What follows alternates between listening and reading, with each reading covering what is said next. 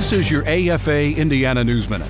Louisiana Governor Bobby Jindal has announced a statewide day of prayer in that state for law enforcement on September 14th and has urged state and local officials and church groups to honor those who provide law enforcement services on that date. In a statement, Jindal said, "Too often we forget the sacrifice and commitment these brave men and women make on a daily basis in order to protect our families and uphold the peace in our communities. Our officers understand the real risk and responsibility that comes with this career, and we are extremely grateful for their dedicated service."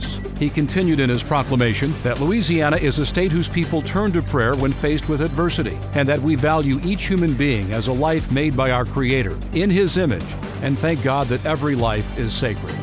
9 law enforcement officers have died in the line of duty in Louisiana this year.